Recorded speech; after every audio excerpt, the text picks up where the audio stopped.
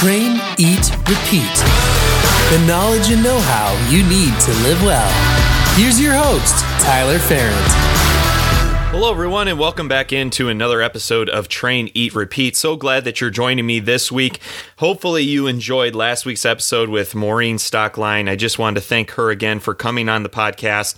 If you've not had a chance to listen to that episode, definitely listen to it. Maureen been in the business of sports nutrition for a very long time, a very cool background, and just overall a good individual. Before we get into this week's podcast, I also want to tease next week's podcast, as I'm going to be able to sit down with Greg Oliva. He is the community manager for one of my favorite charities that I've been involved with over the last few years, the Movember Foundation.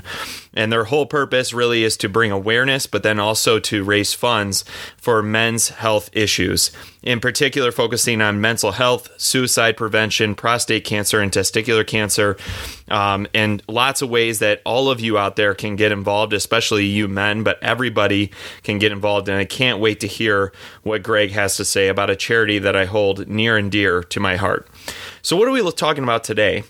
Today we're talking about control. And to me, it's all something we desperately want and something that's been really challenged over the last 6 months or so.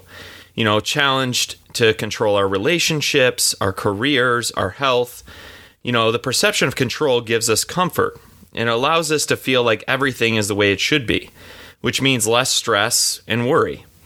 But all too often, though, we lack what we wish we had more of, and that's true for anything. This past Sunday, my pastor talked about not letting the distractions of this world control your thoughts, actions, and beliefs, but allowing faith to be the instrument of control. That could be faith in yourself, a higher power, the universe, and its favor for you. And I could not agree more. Look at how much of our media makes us feel as though we have no control at all, or worse, dictates what our thoughts, actions, and beliefs should be. This was highlighted to a great extent in the recent Netflix documentary, The Social Dilemma. It brings to light how whatever truth or control you're looking for, it'll be fed to you in high doses. And that companies actually track this.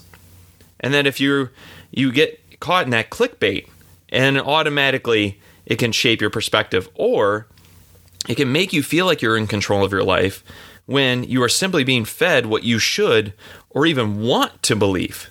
It's that crazy. If you haven't had a chance to watch the documentary, I highly suggest you go and watch it. But that is a system that controls you, not the other way around.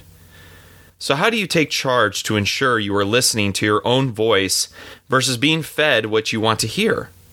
How do you take back control of your vision, beliefs, and values?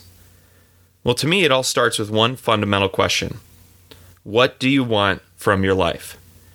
This question is a foundation and starts to dictate your beliefs, actions, thoughts, and how you carry yourself. If you seek control and harmony and do not know what is important to you or know what you stand for, how are you supposed to feel at peace? I like to look at this question from a different few angles. What does control of your physical health look like? After all, your physical health is something we all want control of. We all want to be thinner. We all want to be healthy. We all want to have big bulging muscles, or we all want to feel good in our own skin. And again, this is not just the aesthetic, but more so, how does me living a healthy lifestyle help me take control of my life? If you enjoy running, then a control for you is to prioritize running into your routine. If you like feeling strong and confident, then weight training is something you will practice. If you feel good after eating a healthy meal, you will make it a habit to eat this way more often. Distractions will happen, but control means you make the choice to live your life on your terms. It almost goes back to what I've talked about before in terms of your why. Your why is that deep down feeling that no matter what happens, you're not going to allow anything else to affect it. That can also mean your values. And I think it also means finding a balance between hard work and recovery. Because after all, exercise and eating well is not about perfection or reaching a goal. It should become a way of life. Then, what does control of your social health look like? Control in this area means you choose who you are engaging with and how frequently you are doing it. It does not mean you should avoid people that do not agree with you or do not share your values. After all, our differences are what makes us unique. And I believe there's always something to be learned from a person whose views are different than my own. It does mean, though, that you should seek out connection with those that pour into you, just as much as you pour into them. It means that they value your friendship and share some of your beliefs, and maybe some of your likes and some of your hobbies. I've talked about how your sphere of influence greatly impacts the actions, beliefs, and way of life you live. So control of this area is vital if you want to have control of your social health. What about emotional health? What does control of that look like? It means that you are vulnerable. You have a grasp on how to deal with life's infinite struggles, because we all know that they will never end, and have emotional support in going through those struggles. Having practices built in to process your emotions is so important. It allows you to feel what you need to feel, even if it hurts. It also allows you to be yourself. You know, I can tell you, I struggled for years to say what was on my mind and follow my gut for fear of letting somebody down, or I was telling myself that I wasn't worthy enough, that it just wasn't for me. Stop that. You know, for me, practices like meditation, prayer, nature walks, journaling, reading about different inspirational books or different ways of thinking, or even books that don't even pertain to my field, but people that have conquered their fears, have gotten over the hump because they've changed their mindset or they've changed their way of thinking of things. And those are all good daily practices to improving and taking control of your emotional health. It also helps to practice talking to others about your emotions and your thoughts. You know, letting things fester inside is a lack of control, not the other way around. And if you try to control those feelings, or from allowing yourself to feel those, then eventually it will seep out. It will affect other areas of your life. You know, the truth is, no matter what you're talking about, if you're talking about social health, physical health, emotional health, is that you will never have complete control of your life or your environment. In fact, I would imagine that would be pretty boring if you always had control or a grasp of what was going on in your world. But allowing the world around you to control every action, thought, belief, and value you have for yourself is unacceptable. We should demand more from ourselves and stop being the puppets with the puppeteer pulling the strings.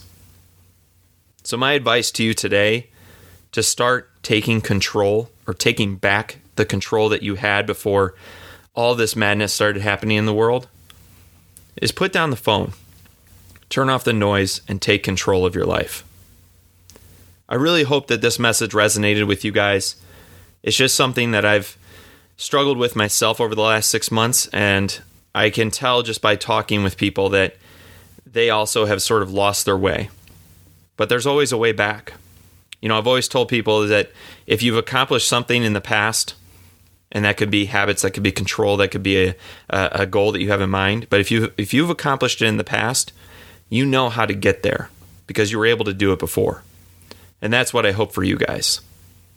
If you guys enjoyed this podcast, or just enjoy the podcast, not just the episode, but the podcast in general, I sincerely hope that you take the time to write a review on iTunes. You can't do it on Spotify, but if you have a friend and you can hop on their phone, I greatly appreciate a rating and a review. Not only does that get this podcast out to more people, but it also allows me to know what you guys want to hear about and make sure that this podcast continues to deliver the content that you guys want to hear. You also can send me a direct message through Facebook or Instagram. I'm on both. And again, I can't wait for next week. Hope you guys enjoyed the episode. But next week, I'm going to be talking about the Movember Foundation, one of my favorite charities. And, the mustache movement is coming shortly here in November. And can't wait to talk with Greg Olivia and see what he has to say about the foundation and how we can get all of you involved in this great charity. Until next time, guys, be humble, be kind, and work your ass off. Thanks for listening to Train, Eat, Repeat. Connect with us on Instagram at fit_Ferrant or at traineatrepeat.co. Until next time, stay strong, stay healthy.